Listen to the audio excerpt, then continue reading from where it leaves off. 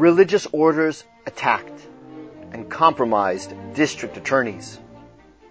In this 32nd episode of Church and State, Brian McCall and Christopher Ferrara address how the hypocrisy of liberalism has resulted in laws being wielded in favor of injustice. Under tyranny and irrationality, the model is a prosecution in search of a crime. And how Francis fits what St. Pius X described as the modernist heretic as reformer, attempting to destroy everything that is Catholic.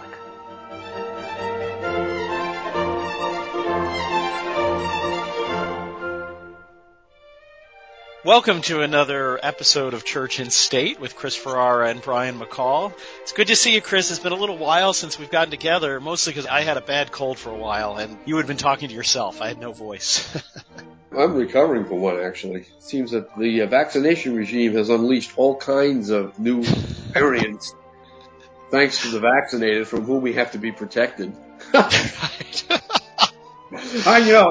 A good friend of mine, Ann Rao, John Rao's wife, Yes. going to some event, and they wanted to know what her medical status was, and she says, "Oh, I'm fine. I'm not vaccinated."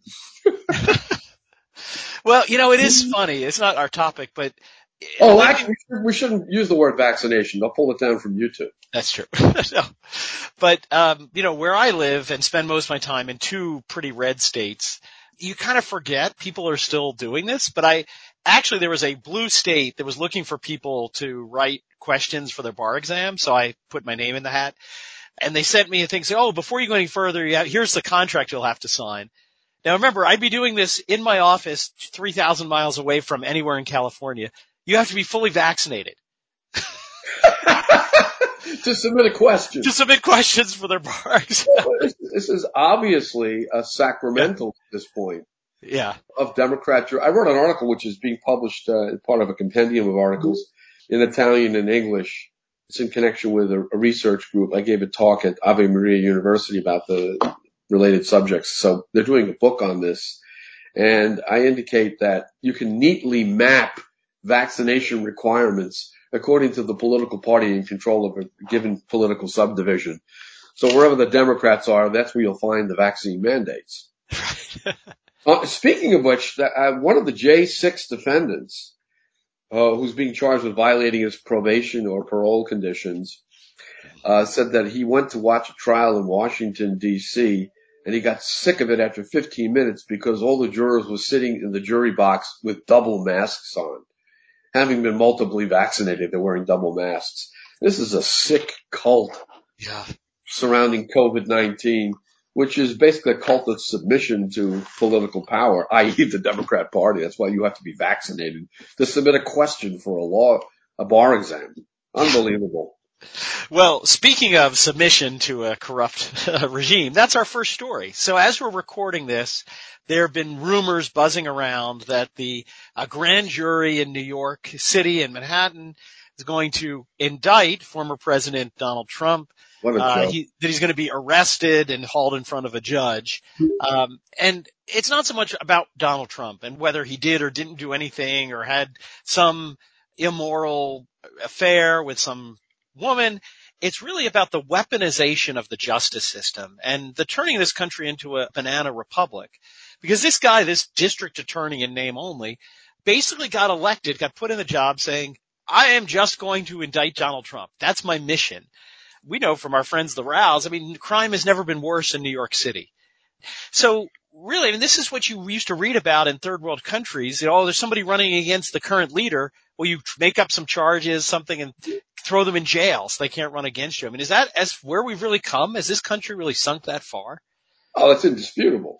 They've concocted a flimsy charge, which is normally a misdemeanor, falsification of a business record. The theory is they paid hush money to Stormy Daniels, $130,000, according to a non-disclosure agreement with pseudonyms. So Donald Trump's name isn't in the agreement. Stormy Daniels' name isn't in the agreement. Michael Cohen told the Federal Election Commission through his attorneys that Donald Trump had nothing to do with it. He used his own money. Donald Trump did not reimburse him directly or indirectly. This just came out yesterday. Hmm. And so the Federal Election Commission has no jurisdiction over the matter. It's not even arguably a campaign expenditure. Hmm. So that just hit the case that Bragg was trying to bring with a torpedo below the waterline. It's sinking fast. So I think the grand jury cancellation of yesterday, Wednesday session, and today's session, Thursday, indicates there's huge dissension going on within the DA's office and perhaps with the grand jurors themselves, who don't want to be hijacked into a patently frivolous, concocted criminal prosecution designed to get one man. Right. Unprecedented. The nature of the prosecution, its utter flimsiness is unprecedented. On top of that, there's the unprecedented attempt, first time in American history, to indict a former president for a made-up charge. And why? Why? Because Donald Trump, and I've been following politics for 40 plus years, is the first legitimate outsider ever to be elected to the office of the president. And what he did when he was in power for 4 years was to demonstrate that the people in charge of the deep state or the permanent bureaucracy, whatever you want to call it, are absolute incompetents. And all you needed to do was get somebody in there who knows how to make a deal. And he started making deals and dropping regulations. He revitalized the United States economy and showed that it can be done if we can just get the dead weight of the permanent bureaucracy off of our backs. That's why they despise him. One man, and one man alone, as incredible as it seems, represents the single greatest threat to their dominance of national and world affairs. That's why they hate him. They don't hate him because of his personality or his stupid tweets. They hate him because he actually got things done that contradicted official narratives and official policy goals and swept them aside and showed what America could be. This is an earthly assessment, of course. We're not talking about anything spiritual here. What America could be on the world stage if you just get a president in there who says, well, enough of this nonsense. I'm going to do it my way. Hmm. Well, you're right. I mean, all of these things, is the most recent one, all seem to be a prosecution in search of a crime. Because at first we had the documents in Mar-a-Lago, you have unclassified documents. Well, then they kind of stepped in it because then they found Joe Biden had a whole bunch of documents in his house. So exposed again the hypocrisy. But even with this one, you and I are old enough to remember the 1990s. Do you remember there was another former president who was actually not a former president at the time, Bill Clinton, who paid $850,000 to a woman who, again, made accusations, and Paula Jones. So shouldn't it be going, well, why aren't you arresting Bill Clinton for the same thing? Well, the payment of the hush money is not illegal. And Bragg, the DA, knows that payment of hush money is not illegal. So what's the claim? Well, the claim is that there was a reimbursement to Cohen of the hush money, which he financed by taking out a loan on his house. And the reimbursement was designated as a legal expense. In other words, Cohen submitted a legal bill, which included the $130,000 and other things on top of that. They grossed it up to some higher amount, and it was designated a legal expense. So it's just a paperwork crime. You use the wrong line on your tax return or your disclosure to the Federal Election Commission. The federal prosecutors passed on this case because there is no case. Federal Election Commission said there's no campaign finance violation because, as Cohen represented to his attorney, Trump had nothing to do with it and it didn't involve campaign funds. So what is Bragg doing? He's saying, well, this is a falsified business entry. That's a misdemeanor. So how does he make it a felony? Well, it's a falsified business entry, a misdemeanor, in service of an election law violation, which is a federal felony only potentially. But he has no jurisdiction to prosecute federal felonies. Not only that, there's a huge statute of limitations problem because the incident allegedly occurred in 2016. I think the payment was made in 2017, if I'm not mistaken. So the statute on the misdemeanor is only 2 years. That ran in 2018. There might be a 5-year statute. That probably ran last year at the latest. So the thing is a joke. It's an absolute joke. And even some prominent Democrat defense attorneys in the Manhattan bar are saying this is really, really bad. This is going to make any legitimate prosecution of Trump look like it's also politically motivated. And there aren't any legitimate prosecutions of Trump. Rico out of Georgia, because he made a phone call and he said on the phone call, find me 14,000 votes, meaning find the votes that were dumped somewhere. Right. or that were not properly recorded. That's all he meant by it. That's a RICO case? Please. And what's the other case? The other pending case against him? The classified documents, supposedly. The Mar-a-Lago case, right. He had classified documents in his office, like every other president has had. And he had authority to declassify. And the argument is being made, and I think it's a sound argument, that when the president takes documents to his house, and he has ultimate declassification authority, then by virtue of their being placed at his house, they're declassified. There's no protocol that a president must follow. He doesn't have to satisfy some bureaucrat at the National Archives. So you have these three potential indictments of Trump. Every one of them is pretextual and frivolous because they have to get Trump at any cost, because Trump is the only living threat to what John Rao would call the grand coalition of the status quo. Right. Well, it reminds me of the famous scene in Man for All Seasons when St. Thomas More is talking to his son-in-law, the rather naive but zealous Roper. He says to Roper, you have to respect the law. And he said, would you cut down the law to go after the devil? And Roper says, absolutely, I'd cut down every law to go after the devil. And then Thomas More turns to him and says, and then after you've cut down every law in the country and the devil turns on you, where are you going to hide? That scene has come to me a lot because they seem obsessed like that. So obsessed with, you said, of getting Donald Trump that they're willing to break every law, every precedent. I mean, frankly, if I were Joe Biden, which thankfully I'm not, I'd be saying, whoa, wait, this is not a good idea because I'm going to be a former president someday. And if my enemies get in power, I don't want to open this can of worms, this Pandora's box that everybody just goes and turns the justice system against them. But they seem too stupid to even realize that. But I have to say this. The argument is, well, if you do it to Trump, then the Republicans can turn it around and we'll do a Democrat. They won't do it. They won't. No, they won't. Republicans won't do what the Democrats do because the Democrats have no shame and no principle. The only principle they have is where do we get power and how do we increase our power? And one way to increase power over the rest of us, aside from the ridiculous COVID regimes that we had to live with for almost 3 years, is to get rid of the political opposition through the weaponization of the justice system. That means not only Donald Trump, but conservative opinion in general. They have this new concept that they're trying to implant in the law called stochastic terrorism. This is the term they're actually using. What is stochastic terrorism? Well, stochastic is a word to describe processes that occur randomly. Okay, so if you're a stochastic terrorist, meaning a conservative, and you publish some opinion that gets other conservatives riled up, because what you're talking about really is outrageous. For example, the COVID regimes or the attempted prosecution of Donald Trump. Well, then some conservative out there, some random conservative might become so angry that he might do something violent. And so basically all conservative opinions are terrorism. As long as someone gets angry enough to do something. You don't even have to prove incitement, which is a call to imminent lawless action. In other words, go and burn down somebody's house or go and lynch somebody. No, any opinion that offends conservatives sufficiently that someone might do something violent is stochastic terrorism. And that's what the FBI is targeting now. He's targeting our opinions.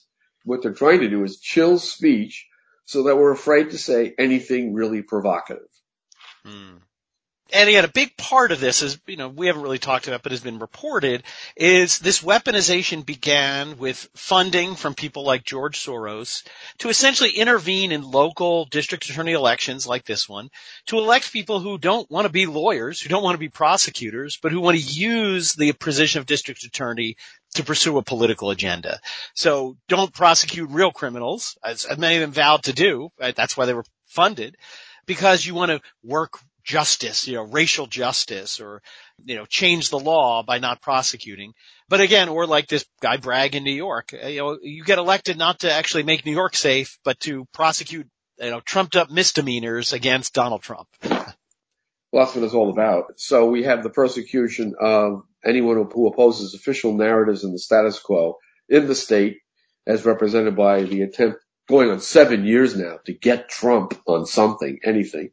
And as we're going to indicate in a moment, the same thing is happening in the church. Yes. So speaking of totalitarian takeover, there was an interesting article in Gloria TV, which is a good little aggregator of stories, and they bring a story from Italy, which was published in Repubblica.it on March 5th by Dr.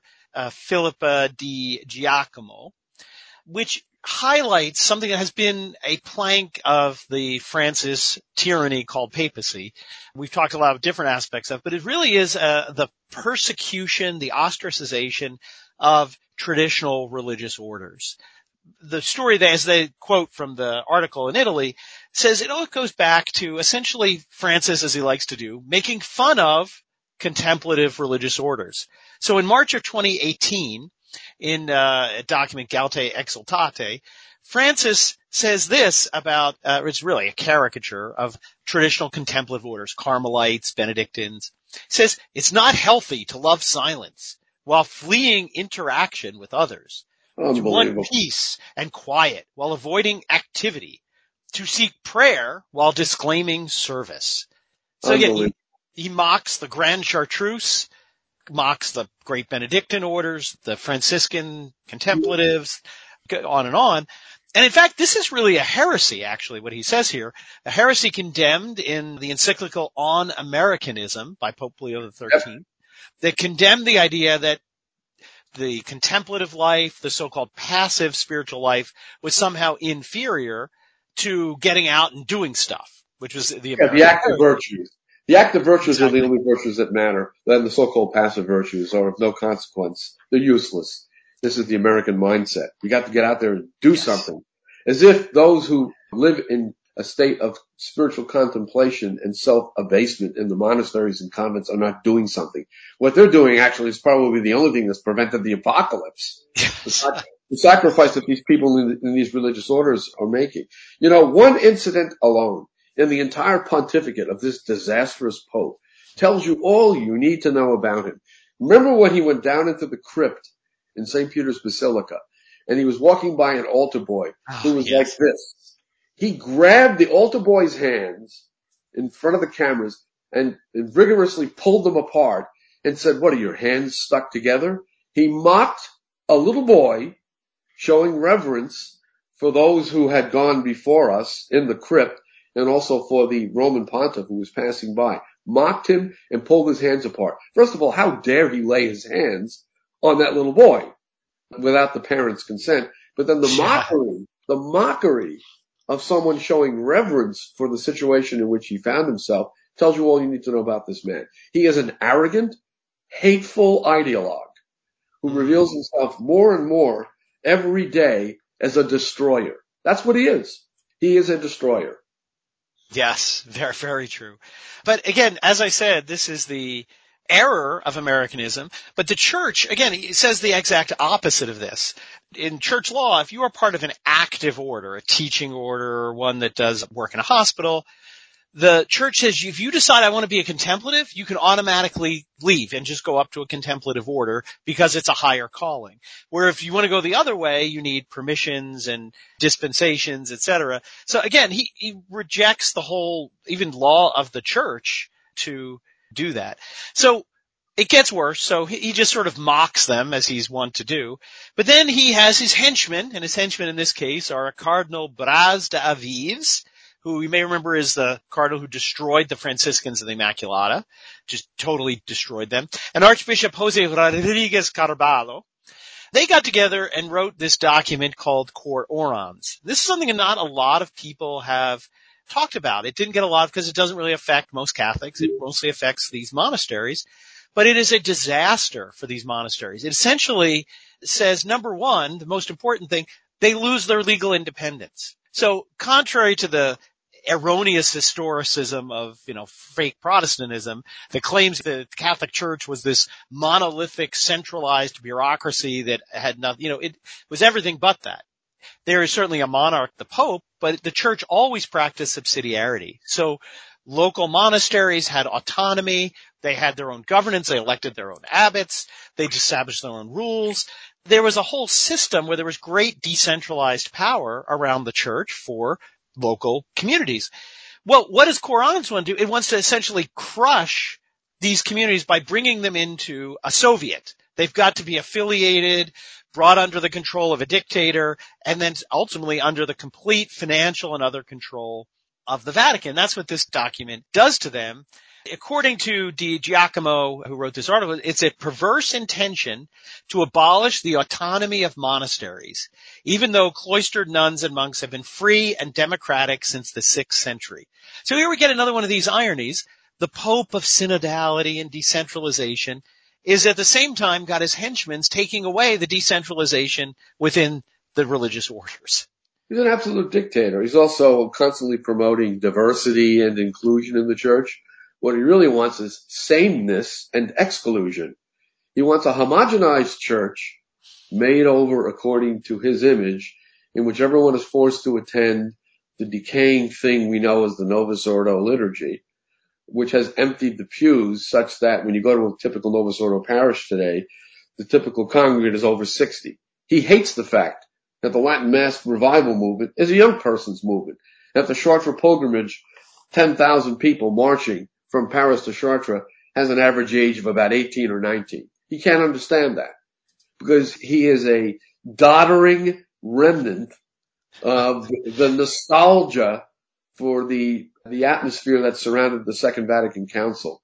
I remember reading Wilkins' book on the Second Vatican Council, The Rhine Flows into the Tiber, where he literally recalls the scent of chestnuts roasting on an open fire in Rome during the council as one of the fond memories he has of that time.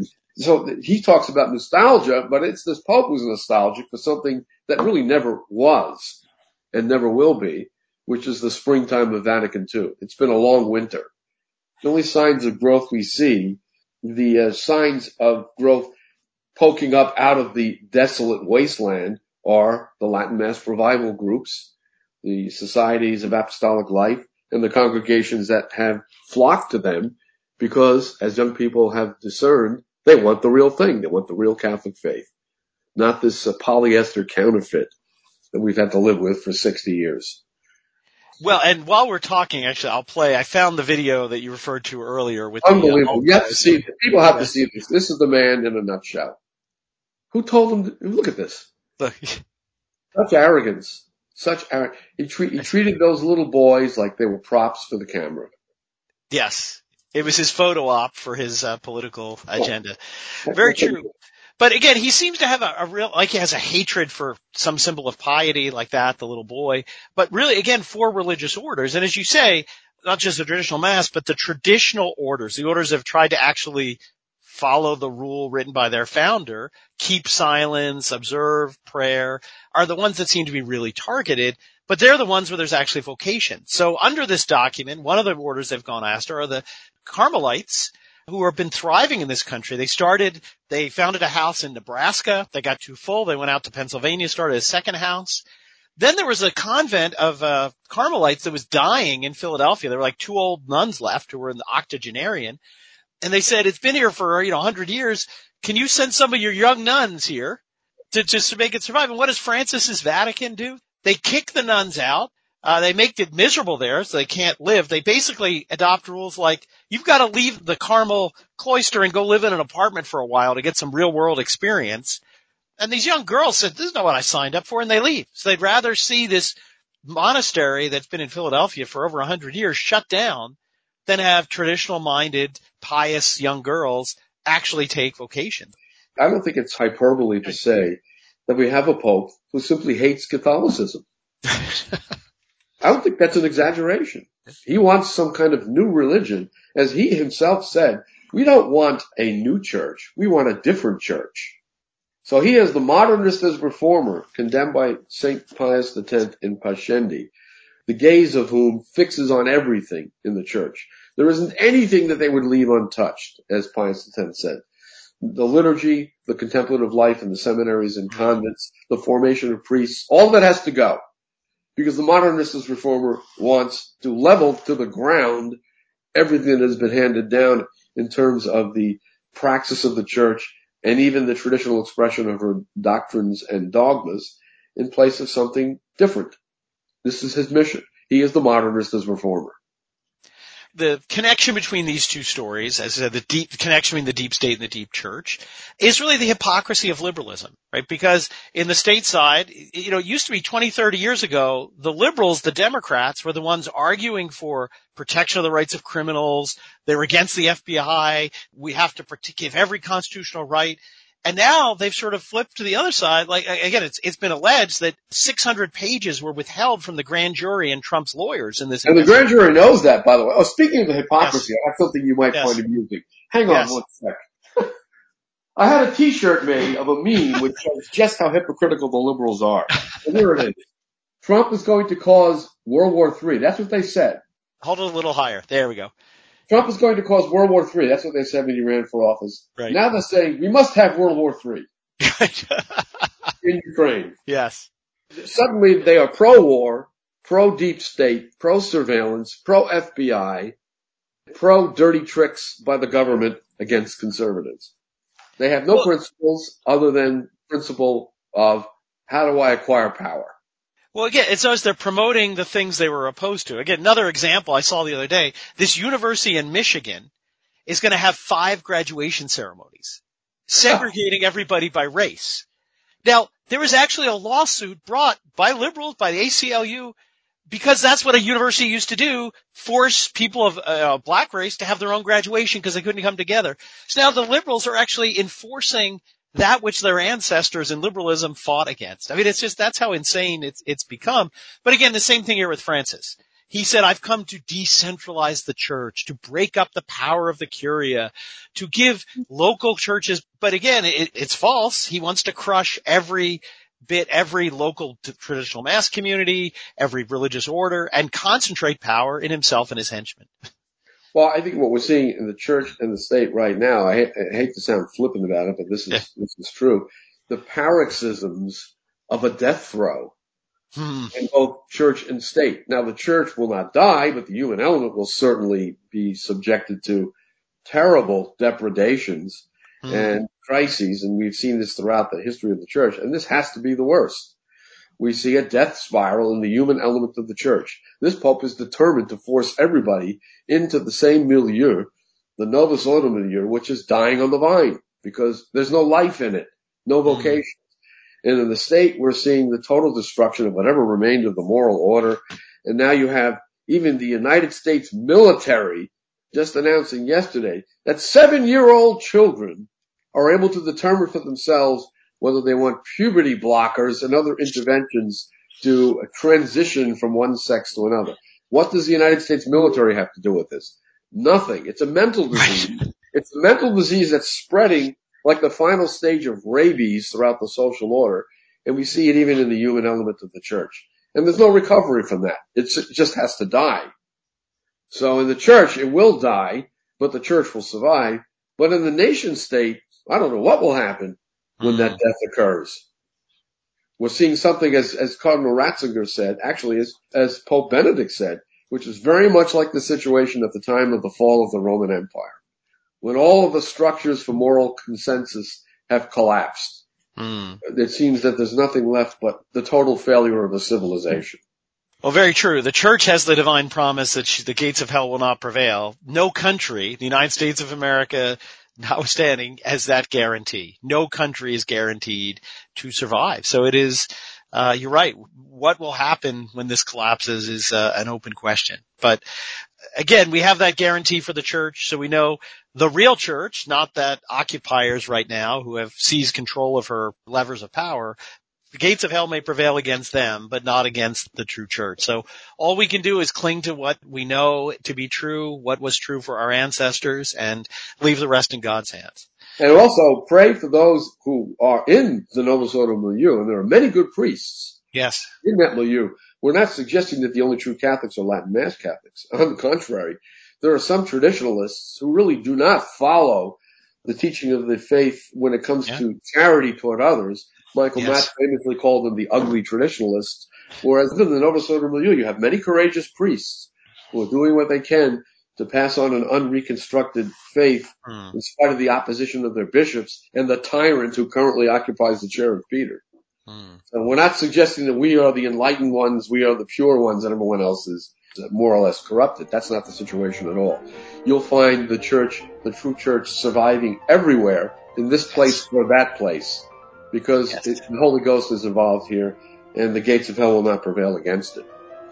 Absolutely true. So definitely pray for priests. Pray for those priests that they have the perseverance to keep doing that. Well, there you go. It's been a while since we're together, as I said, but we had a lot to talk about. Hope you've enjoyed this episode. Please help the Fatima Center by subscribing to the channels, to liking the video, commenting on it. That helps generate more people to listen to our conversation. So good to talk with you again, Chris, and God willing, see you in a couple of weeks. Yes, take care. God bless.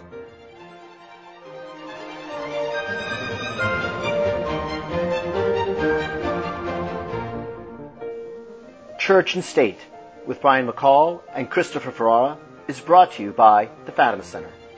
Copyright 2023, all rights reserved. The message of Fatima is the solution for our time.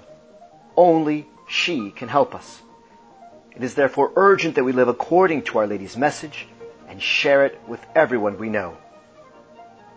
For more resources and to support this vital apostolate with your donation, visit our website, fatima.org, or call us at 1-800-263-8160. Our Lady of the Rosary, pray for us. And long live Christ the King.